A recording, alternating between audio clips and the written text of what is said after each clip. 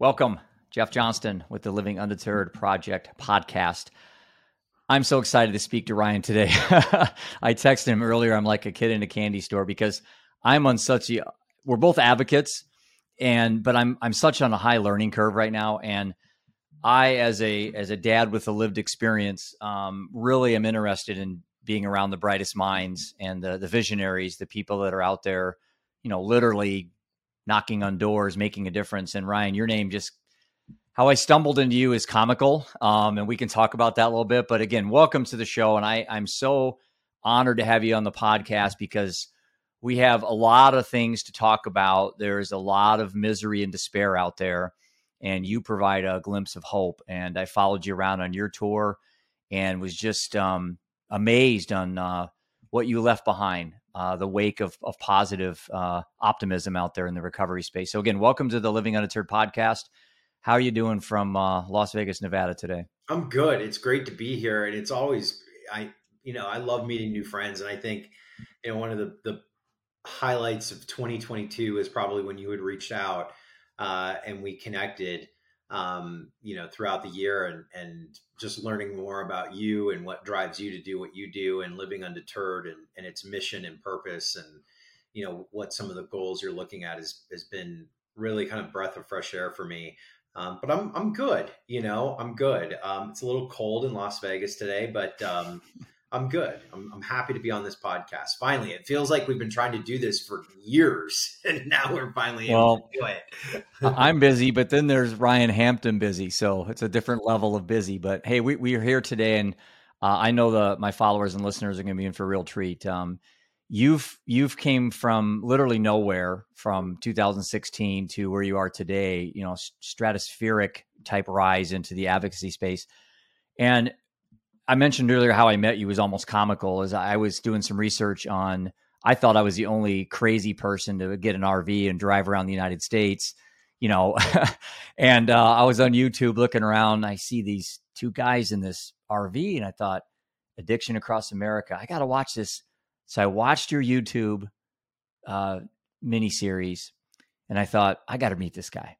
I have to meet this guy. And that's how I first really fell into your lap in regards to what you're doing. And I tell you, Ryan, you were so far ahead of the game in 2016 when you did your tour.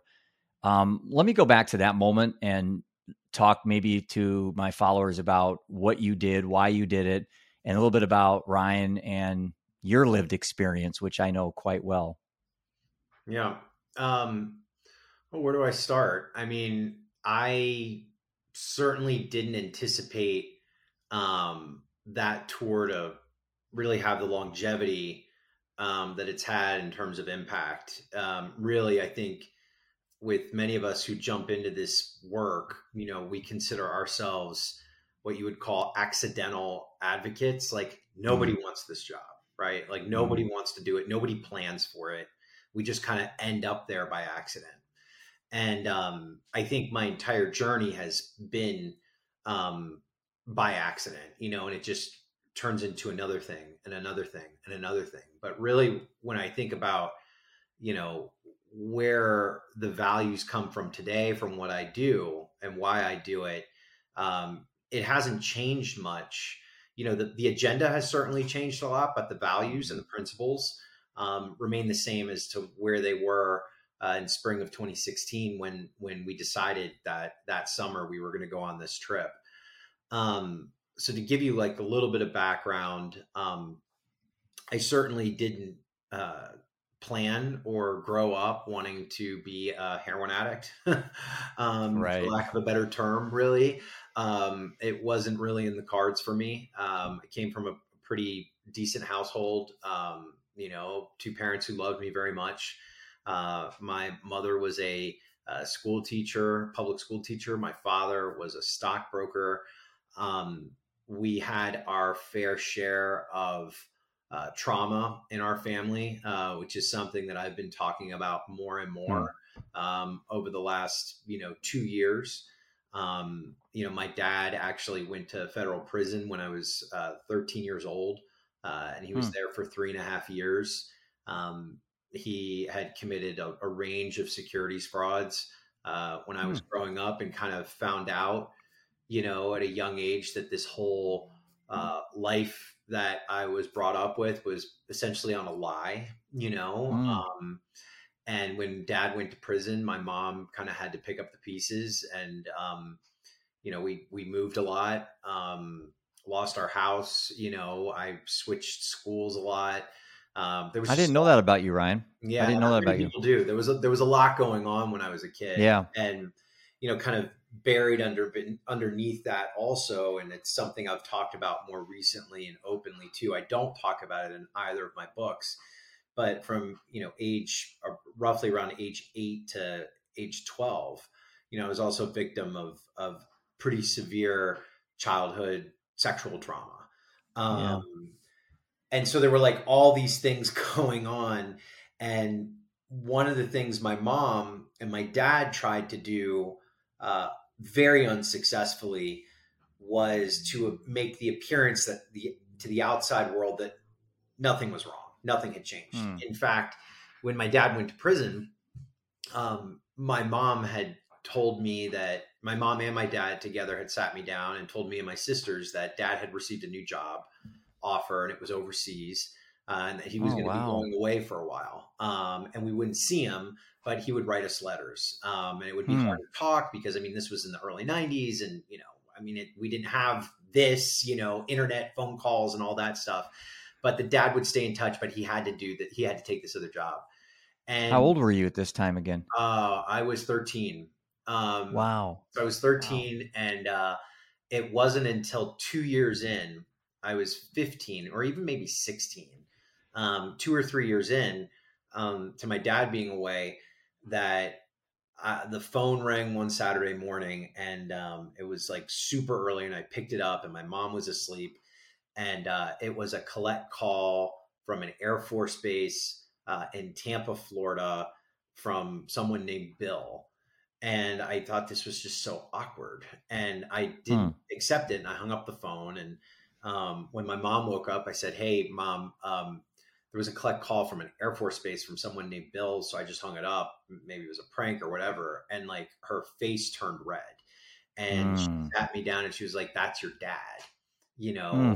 and started crying. She Wow. said, "We wanted to tell you this for a long time, but dad's, not at another job, and he's not overseas. He's at this Air Force base, which actually was only like 100 miles away from our house, Wow. and he's in prison." And like, Wow. that was just like a whole bag of bricks on me. And I think from that moment on, like, people ask, like, why are you so interested in politics and community organizing, and like, why, like, what's your affinity towards that type of work? And I was always looking for something to keep me off focus of dad in prison, issues going on at home. Hmm. And the way that I found that outlet was I would volunteer on I was a weird kid. I'd volunteer on political campaigns. I'd volunteer in, congressional offices, and anything that, like, after 3 p.m. when that school bell rang, that I could go to, that was like government related or political related or like extracurricular, like, I would do it. And it just happened, like, political campaigns, they'd be up until like 11, 12 o'clock at night working and licking stamps and, like, making out Right. envelopes and making phone calls and stuff like that. And so I was drawn towards that. And in that, I met a lot of really interesting people. I ended up volunteering on the Clinton reelection campaign, and Right. met a ton of people that worked for Clinton, which is what led me, when I was in high school, to take an internship. And then when I went to Hmm. college, take an internship at the White House, and that turned into a job, and then turned into, working for the Democratic National Committee. And I had to, drop out of college because my father had died, shortly after 9/11, right? And Hmm. moved back home and took political campaign jobs down in South Florida. And there was this hidden trauma that, like, I was filling with, like, all this other stuff, and it was like I was just dead set on, like, making my mom proud, right? Showing my family Right. that, like, I was going to be the man that my father wasn't to my family unit. And that Hmm. all came tumbling down for me, um, in about 2003. I was in Washington, DC. I was hiking, and I fell and broke my knee, broke my ankle, and ended up in an urgent care physician's office. And they were like, "You're gonna need to get that knee checked out. You're gonna need to get an MRI at some point. But in the meantime, here's something for the pain." And they prescribed me hydromorphone, which is also under the brand name Dilaudid, which is a really high grade opioid. And I remember taking it that first time, and it took away all the physical pain, but it also started to like take away these layers of like emotional pain that I was dealing with. And packed underneath all of this too this was in 2000 and roughly around like 2001, 2002. I was like in the midst of like a massive sexual identity crisis, right? So like I, had girlfriends and I had dated women, and like my mom had like kind of picked out the one she wanted me to marry, who was like, one of my dear friends for a long time that, her name was Rhonda. Right. We're like best friends today still. And like I had this like huge, deep, dark secret that I was not straight. I didn't know what I was at the time, but I knew that I wasn't straight. And but it wasn't something that I felt comfortable talking to, even to my family. And so there was like all this mess going on. And the crux of the story was when I had moved back home to Florida, I went to my primary care physician and I was like, "Hey, I've got this problem with my knee and my ankle, and I'm on this pain medication. I'm going to need to continue it down here." By this time I was not misusing my prescriptions, but I was using them and like on a sustained basis. So you knew you needed them. I knew I needed them, right? I had but I didn't think I had a problem. I never was like, I have a problem. It was like, this is just something I take that's prescribed by a doctor. And I was taking it as prescribed. Right. And why would you think that was a problem? Right. Well, there was no reason to, Right. And my primary care physician said, "Well, I don't do that type of medicine. You're going to need to go see a pain specialist." And if you know anything about South Florida, right, at that time, the hotbed. It was the hotbed of pill mills. Like it was where, just the pill mill crisis was just booming. They called I-95 from Broward County up to Kentucky the Oxycontin Express. And I went to a pill mill unbeknownst to me, right? Like I just went to a pain specialist that ended up being a pill mill. And they were like, "Hey, you shouldn't be taking this much, Dilaudid. There's this new medication that's available.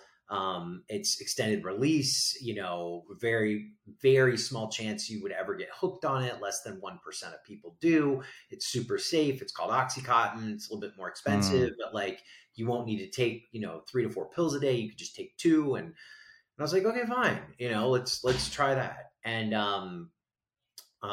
that was that, right? My journey from, sounds like a scene from Dope Sick. Yeah.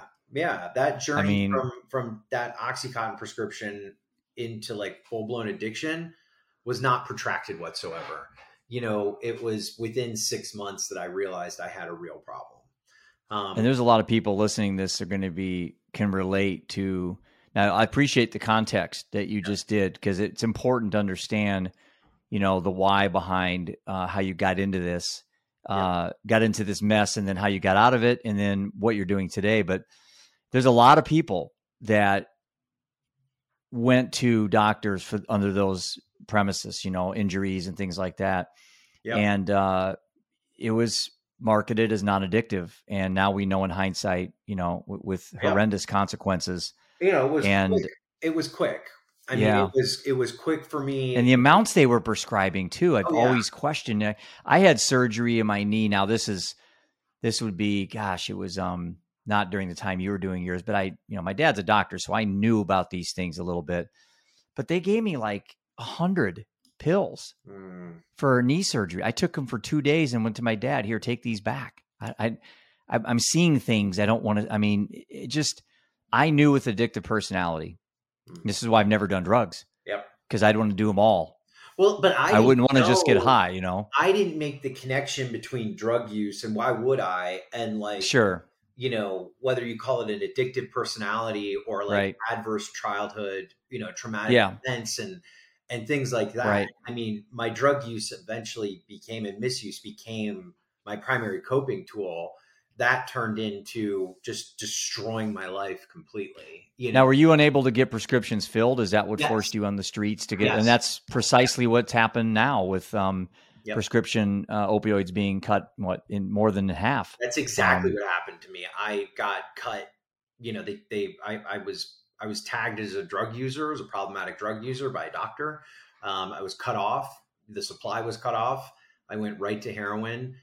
This was in 2008, 2009. You know, almost died as a result of it. Ended up in a lot of seedy, you know, treatment settings and sober livings that weren't really sober, and, you know, things like that. And, but, you know, by the grace of God and, you know, things that I still don't understand today, you know, Thanksgiving, I mean, literally this week, I mean, I get like emotional when I talk about it, but like this week, 8 years ago, you know, I got on a payphone and there was a place that was able to take me in, and it saved my life, you know. I didn't expect to do that. I didn't want help. All I wanted when I made that phone call was a hot meal and somewhere to sleep that night. I had no intention of staying sober whatsoever. Like, so what clicked? It wasn't what clicked. It was, you know, people are like, what? I get this question all the time. They're like, what led you to get help? Like, what was your bottom and all those things? I'm like, I don't have an answer for that, because when I reached out, I wasn't reaching out for help. I was reaching out because I was sick of sleeping on the streets, and I was cold, and hungry, and I wanted just a you know, a reprieve for a couple of days so that I could go back out and use. But, you know, what was different for me was I had been in treatment probably way more than half a dozen times over those 10 years. And when I got to this, and it was a public treatment facility that took me because of Medicaid, right? Like Medicaid saved my life. They put me on buprenorphine. I was just going to ask you that question. Yeah. They put me on buprenorphine, and they didn't shame me for it. They were like, no, you need to take this. Like, you are like, and that was a huge deal for you, right? It saved my life. And that's why harm reduction needs to be heard. Well, yeah, I mean, but buprenorphine is treatment. Like, it's true. Good point. It's treatment. Yeah. That's one of the things that, like, we hear a lot from folks too. It's like harm reduction and buprenorphine are not the same thing. Like, buprenorphine is treatment. Like, but you hear people who are like, not saying you, but like others who are very educated on this issue, who will say, put harm reduction and buprenorphine in the same sentence.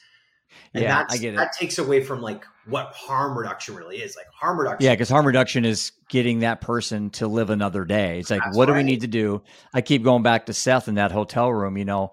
Now, obviously, he was by himself. His doors were locked. So there wasn't anybody there to give him, you know, Narcan, naloxone, which we can talk about in a minute, because I have a couple questions on that. But it's like, you know, I have bucked heads with some people that have talked about these things that supposedly look like, well, aren't we giving drugs to get them off drugs? That doesn't make any sense. And I'm like, it doesn't have to make sense. If it keeps them alive for another day, maybe that's the day they decide to be sober. Like you had one day. Of some of it, you know, and you know me. I mean, we know each other now for a while, and you know, I hear things, and I'm you know, I'm not one to shy away from pushing back on. No, you're not. And I mean, that's why I had you on my panel. I wanted because you're not afraid of. You know, it was like, but we can have civil discourse around things we disagree on, and that's important, because debate is important, particularly on this issue. And there hasn't been enough of it. But I mean, you think about it, and it's like harm reduction. I mean, at its core tenet is like about radical love, right? It's about loving someone and just showing up for them until they can show up for themselves.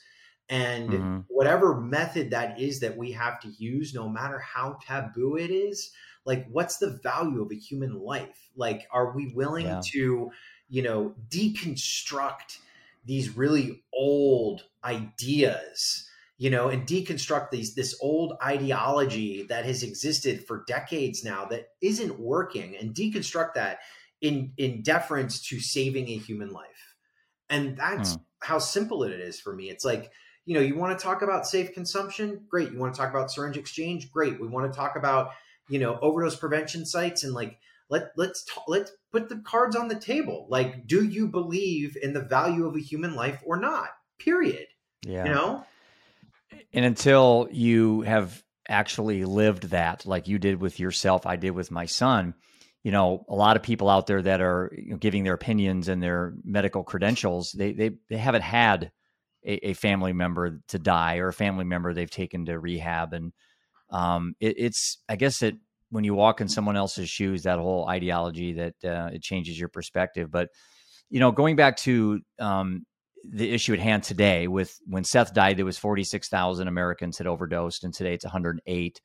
So we know more about fentanyl. We know more about all these things, but people are dying at a much higher clip. So with this settlement coming, I want to talk about that because I know you were very instrumental in getting us and holding the people accountable, specifically the Sacklers and Purdue Pharmaceutical, and then these, I don't know, what is it, 50 something billion dollars if you count CVS and Walgreens and Walmart that's going to be given out. 55 billion. Yep. Where is this money going, Ryan? And how do we know it's going to be spent correctly in the right places? Well, I mean, first and foremost, it's not that much money, right? Because I agree with that. Sounds, $50 to $55 billion sounds like a lot of money on its face, but at the end of the day, these settlements are going to be paid out between, 18 to 20 years, divvied up amongst 50 states and thousands of municipalities and corporate creditors and corporate entities and,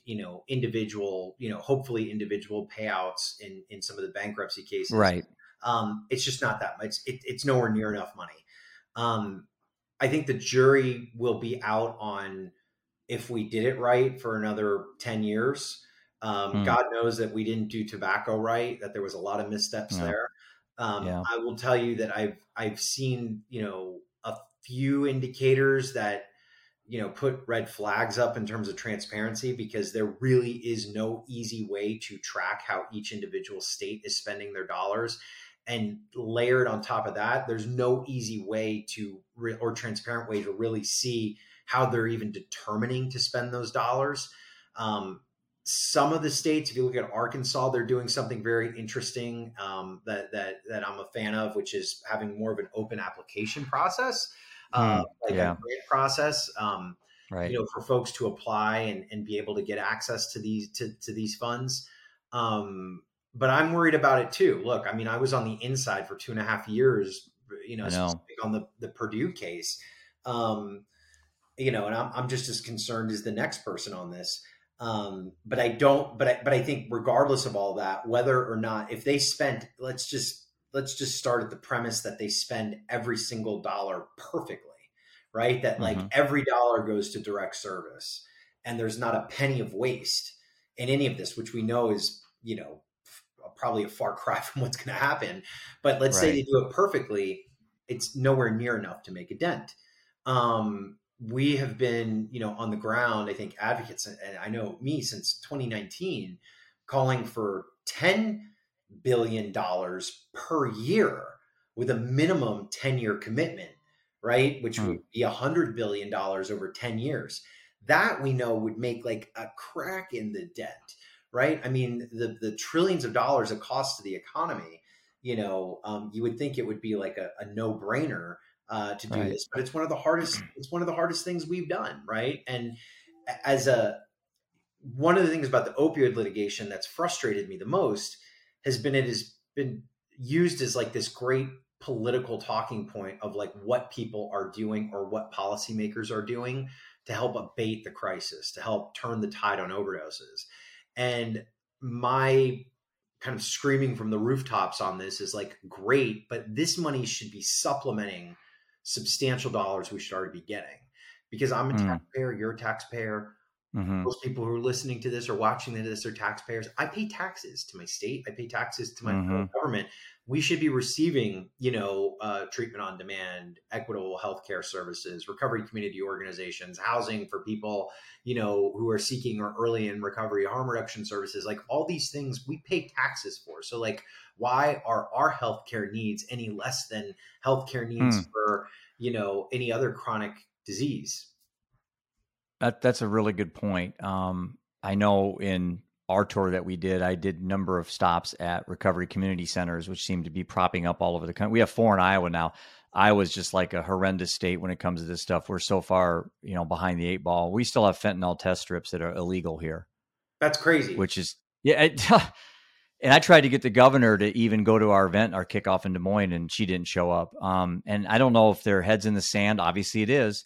Mm-hmm. Where something like fentanyl test strips can even be a political bargaining chip. It's like, really? But yeah, that's Iowa. So, but when I went around the country, there's some other states and organizations that really were open-minded on some of these things. So I was going to segue a little bit into alternative methods, alternative options, because, there's lots of things we can look at the supply side. Obviously, the supply of these things on the streets is a huge concern, but going back to the demand side, why people are using these things. What's your thoughts on some of the, I don't want to say new research, because especially with psychedelics, it's been around since the 70s, but using, psychedelics for possible addiction, not therapy, but working with people who have addiction issues, because psychedelics have seemed, and I've never done drugs, full disclosure, but doesn't mean I'm not curious on options, but if this is that big a crisis and we're in epidemic mode, then I think all hands are on deck. All options should be on the table. What are your thoughts on 2 things specifically, psychedelic research and brainwave technology research for addiction? Yeah, I would say, particular to those 2, for me, I'm probably one of the biggest fans out there of what I call recovery choice, right? Like we need more choices or more options for folks. I like that. But also saying that, that doesn't mean it's going to work for everybody, right? So the reason we need more choice is because we have such limited options as it already exists. My prescribed pathway is abstinence. Mine too. Buprenorphine got me on my feet. I was on it for several months. I've, been abstinent for some time now. Since February 2nd, 2015. That is my pathway. I have seen buprenorphine long-term work for many people. I have seen other methods work for folks. I think psychedelics, particularly ketamine, need to be studied more, researched more, and if the data, and some of the first data points that I've been able to see are very promising, and if it's headed in the right direction, then yes, we absolutely should be utilizing it as a tool. It's another tool in the tool belt. I'm not adverse to that whatsoever. I think that, again, it's deconstructing these old ideas, and kind of these old,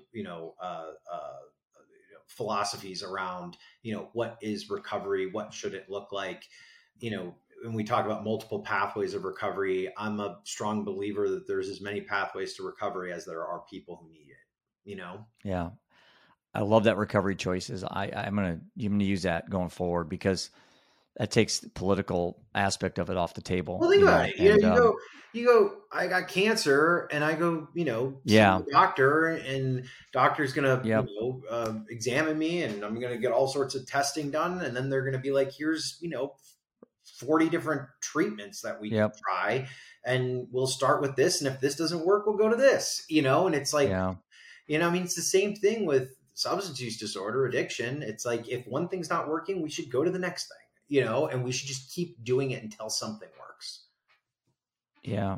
All about choices. Obviously that's a huge thing. So I'm going to talk a little bit about the recovery space, because you seem to be real.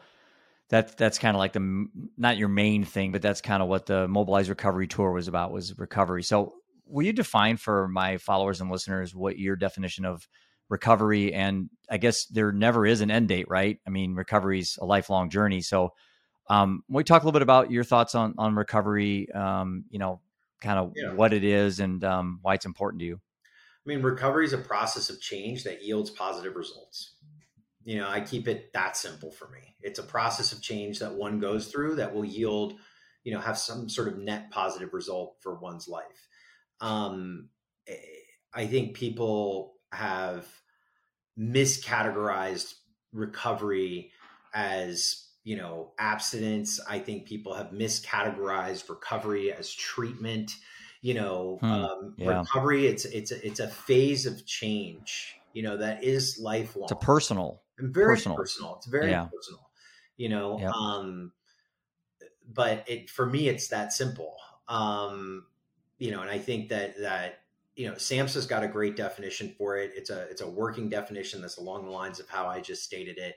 But I think they're looking to possibly update it even more in the coming, 2023, 2024. But we've seen, like I said, like recovery pathways that are just as diverse as the people who are seeking them. I've seen everything from, folks who utilize faith to, Buddhism to medication, Meditation. there's meditation. I mean, family is a huge part of recovery. I think there's one kind of driving common denominator, through all pathways, and that's a sense of community. So I'd say, like, while many pathways are different, there's one piece that is very similar, although it may look a little different in each of the pathways, and that is community. A sense of community is built somehow. And I'm a huge believer that, without community, recovery in whatever form or shape it may be is very hard. And I think to piggyback on that, we know from a business perspective that social proof is a very important thing, getting something from your peers. And that's probably why these recovery community centers are sprouting up all over the country. Like I said, we only have 4 in Iowa and 1 in Cedar Rapids, but the fact that they're peer to peer, how is that important to you as a person in recovery? I'm abstinent from alcohol. I'm not in recovery from drugs because I've never done drugs, but for someone in recovery, how important is that peer-to-peer, fellowship?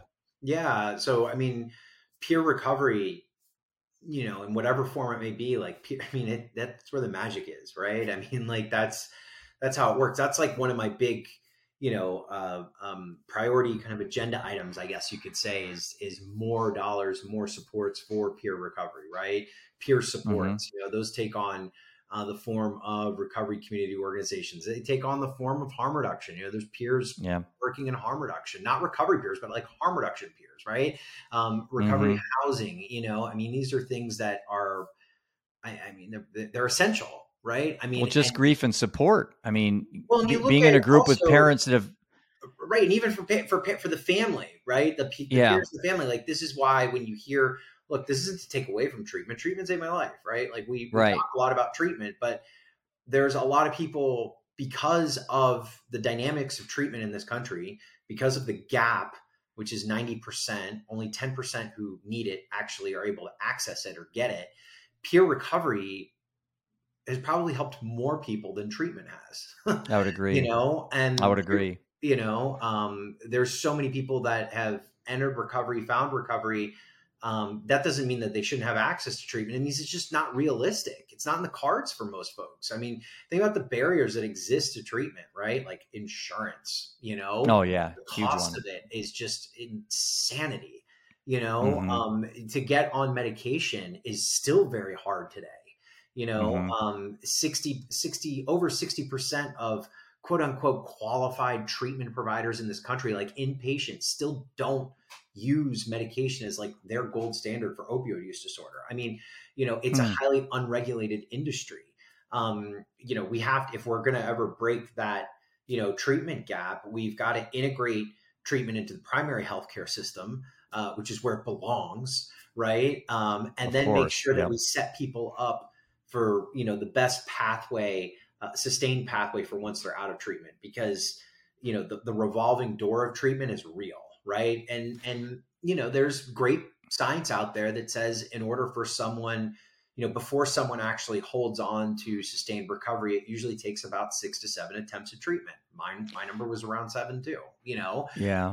But then we're not set up for post-treatment, right? Like, we're really set up well for like that acute crisis phase. Oh man, you're so right. But then it's like, we can, we know what to do. It's like, get them treatment, get them on medication, get them to inpatient, get them into outpatient, but then what do you do when that's over? Like, we call this a chronic healthcare condition, but we have very little chronic healthcare supports. Those are our peer supports. That's the infrastructure we should be building in. Yeah, I couldn't agree more. Workforce of, in 2020, some of the presidential candidates that we're running, we're talking about like a $70-80 million investment just into a peer workforce in this country so that we could train up peers, qualified peers to be working with folks. They could help cut that, disparity in treatment, I believe, in half quickly, You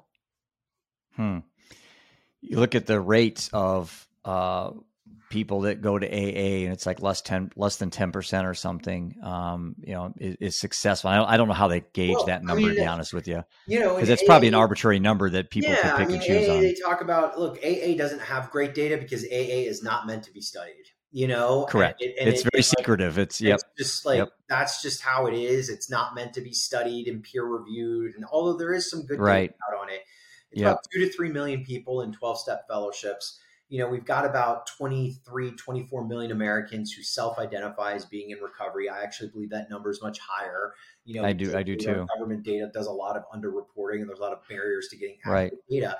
But, this may be a surprise or not a surprise, but the majority of people, Americans, who find recovery is something called natural recovery, right? It's like they once had a problem with drugs or alcohol, and they have resolved it, period.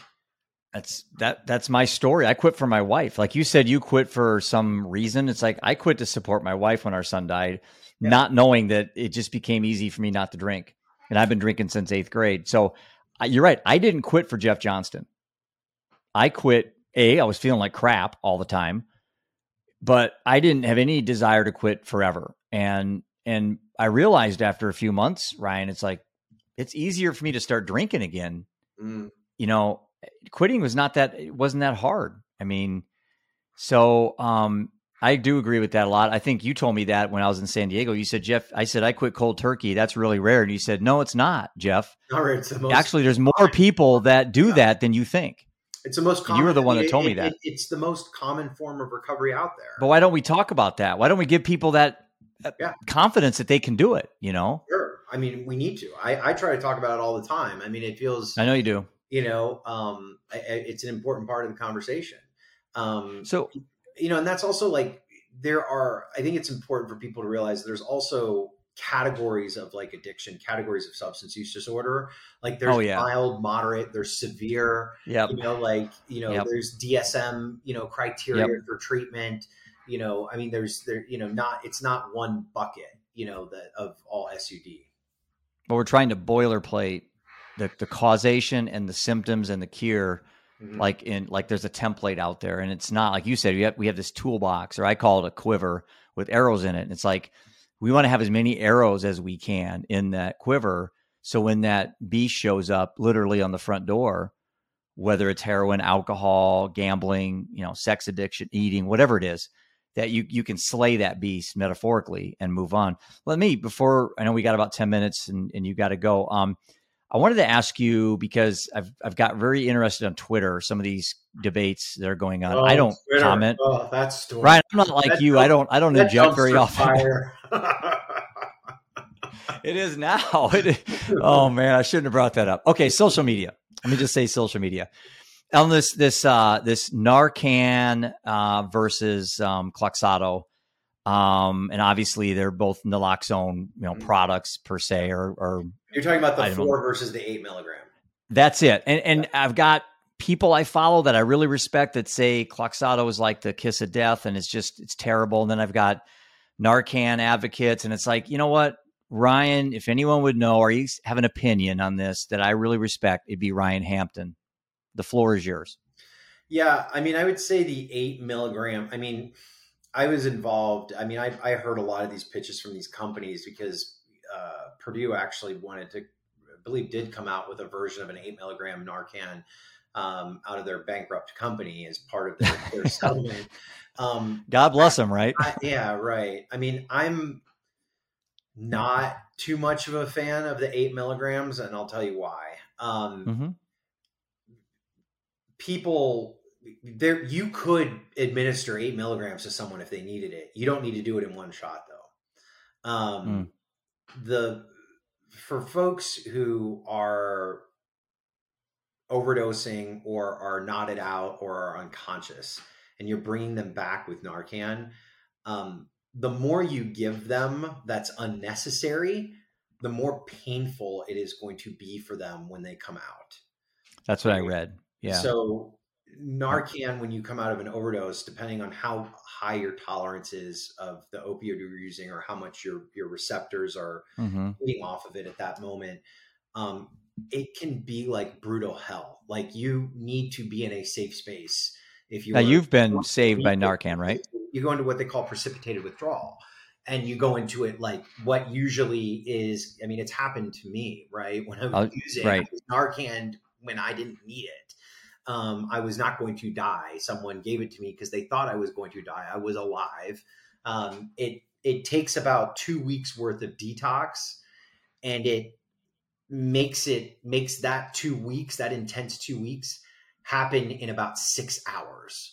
So like you ball all that up in a rubber band. It's that intense for the person that's going through it. So it's like really not safe for someone to go through that type of detax on their own. Right.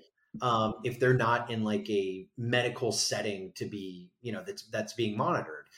People, I've talked about it. Like I've when I was going through detox, I remember when I had been in precipitated withdrawal from Narcan, I was so insane in my head because of the intense withdrawal I was going through that I like contemplate, like, I want to kill myself. Like it's that, right. You feel like you're going nuts. So it's not, it may sound safe. Like, hey, we're gonna, we may need it because of fentanyl, but like the honest to God truth is you could have 2 milligram Narcan sprays or you could have 2 milligram IM, shots to give someone. And if you think someone's overdosing, give them the first shot. If they don't come up, give them the second one. If they don't come up, now you say second shot, you mean on the same, or do you have to have a second? When I say shot, I'm talking about I'm a big fan of the intramuscular naloxone as opposed to the nasal, because with the intramuscular, because the nasal's the one that's mostly out there, right? It's mostly out there. So like, that's why it's like, you can give someone the nasal in the nose, and if one doesn't work, then you go to 2, right? And you could just keep upping it as needed. I think the devil's advocate, the people that are kind of saying the opposite is that, well, the average, probably 99% of the people that actually have to use, and I would be one of them because I've never had to use it, really are in panic mode. They don't know what to do. They don't know why the person's laying there, and they're just trying to help, and they're not, It's interesting where you see like the two different, I wouldn't call it an argument, like, but the two I agree. sides of this, different sides of this, as we see sometimes in other things like harm reduction too, right? Is like the majority of it is, person administrating versus person receiving. So it's like, you won't hear from one drug user out there or many people in recovery who are like, yeah, 8 milligrams right off the bat is a good idea, because most of us have experienced what that feels like, when it's, that's why I wanted to bring this up. Yeah. Because you are a voice of reason, and I respect what you're saying, but some of the stuff I've been kind of pulled into, I get confused as an advocate. Yeah. I mean, you think about it in terms of like antibiotics or like any other medication. Like, would you always start with the highest dose and then you usually you start with a low dose, and if it doesn't work, you go up and you go up and you go up. And like, luckily with Narcan and naloxone, you could do that within 2 seconds. Yeah. You don't need to start with 8, you could start with 2 or 4 and then work your way up if needed. What percentage of the population out there is prepared for an overdose that has Narcan, right? Is it like less than 1%?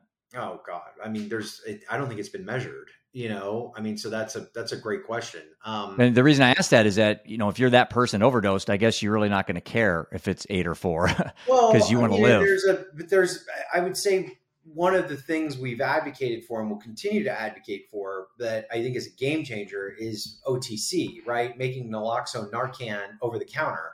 So like I think about Narcan in the same, spectrum as like condoms almost. It's like, okay, great. You've got this thing out there that could prevent HIV or could prevent an overdose, but people, it's still just kind of like taboo to folks, particularly like parents or someone who has a kid. Cause like, they don't want to admit, like nobody wants to like mom or Susie whose kid's using drugs doesn't want to go into the community, pharmacy where she's known the pharmacist for 20 years and be like, hey, Mr. Pharmacist, can I get some naloxone? They're going to be like, well, what's wrong with Johnny? And like they want to be able to discreetly just go pick it up and have it. And like, that's how it should be. So I think if we, while it's hard to measure how many people are prepared, if the FDA allowed, which they're making moves towards, by the way, just in the last week, if we allowed Narcan to be over the counter and just had it in every pharmacy because you can't, there's no adverse effect of using it. It's like the biggest no-brainer of all time. Right? It's like Afrin. I know. People use to clear their noses. So it's like,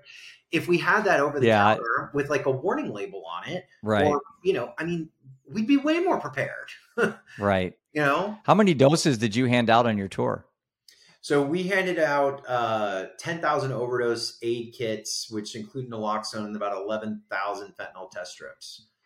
Yeah. It's awesome, man. That's awesome. We've done so Mobilize Recovery and the Voices Project has given out over 500,000 free naloxone kits just in the last 3 years, combined through all the work and the programs we run in about 23 states. Living Undeterred is certainly always available to support you guys, what you're doing. I just was so honored that we were able to, cross paths on some, our tour was, a different type of tour. But at the end of the day, I'm all about saving lives. And same mission, though, Yeah, it is the same mission, and it's two different messengers, but we got the same mission. Same coin, Yeah. Well, it was an honor to come up and support you in Minneapolis, and I met Jeremiah, and I'm hoping to take our RV up and do a stop up there. We're trying to redesign. I know you guys are working on your tour for next year.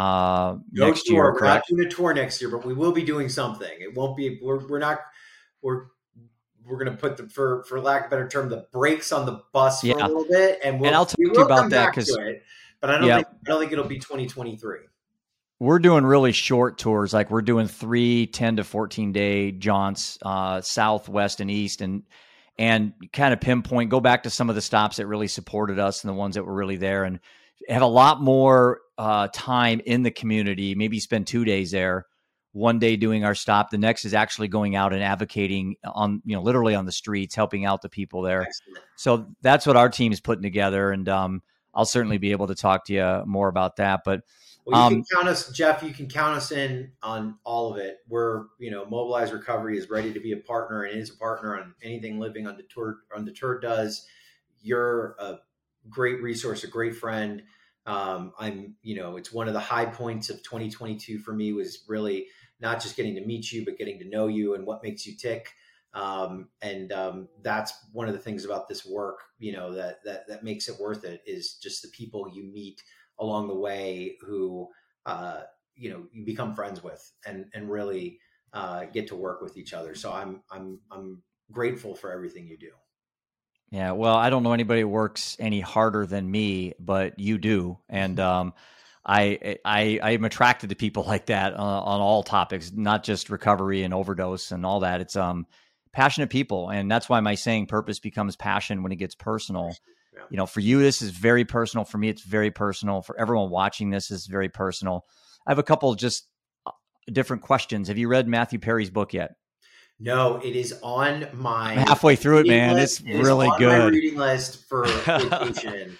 I'm halfway through it. It's really good. Really good. I adore him anyway. I mean, I've adored him for a while. I didn't know all this about him. I had no idea this. I knew he was in rehab and stuff, but he gets very just early on in the book, real intimate, which I got a lot of respect for him. Yeah, I can't wait to read it. I think he's gonna, anybody you get at that level that comes out and talks about. Well, there you go, Jeff.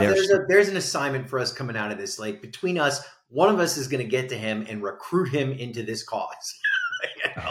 Dude, I will do everything I can. I have a list here of like 100, people I'm gonna before I die. Add it to the board. Add it to the vision board. I got Alice Cooper crossed off, and I know you met some. You got introduced by Bill Clinton, man. It's like, give me a break. I'm up there texting my friends, going, "Yeah, I'm hanging out with a guy that's actually being introduced by President Bill Clinton." It's not the other way around. But he's a great champion for this cause.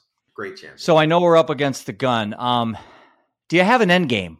Do you have an overall objective? Go out of business, man. Amen. Go out of business. Put myself out of business, nonprofit. There's nothing more than I'd love to do than to just put the closed sign on this whole operation. Like the end game should be to go out of business. Do you work on your self-care every day? Every day, no. I'll be brutally honest. But I've been much better with it over the last year. I'm really making intentional space for it. Well, having conversations like this is my self-care. This is my therapy is, spending time to talk to people about these things. It means a lot to me. You took an hour of your time. I know you're super busy. You have holidays coming up. I want you to really enjoy the holidays. When's your wedding date again? March 18th, 2023. I'll have that circled on my calendar. Yes, I can't wait.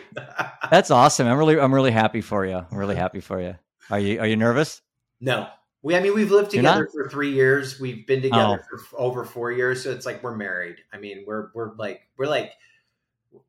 basically married. We just need to have a ceremony at this point, Yeah, it's a formality at this point. Yeah. Any last things you want to add as we wrap up the show, Ryan? Yeah, just don't give up. Anybody who's listening, don't give up. Keep believing. There's, an army of people out there who, are working to, end these catastrophic losses and make things better. And if anything I've said or Jeff does or any of this rings true to you, reach out to one of us and get involved. Like, we need more people. Well, I appreciate you keynoting our expo coming up on May 6th. I know you're going to be a guest on my radio show, and I know people are going to want to have you back on the Living Undeterred podcast. I'd love to. 2023. Have a great You bet, brother. Have a great holiday, and I love you, man. Thanks, Jeff. Talk to you soon.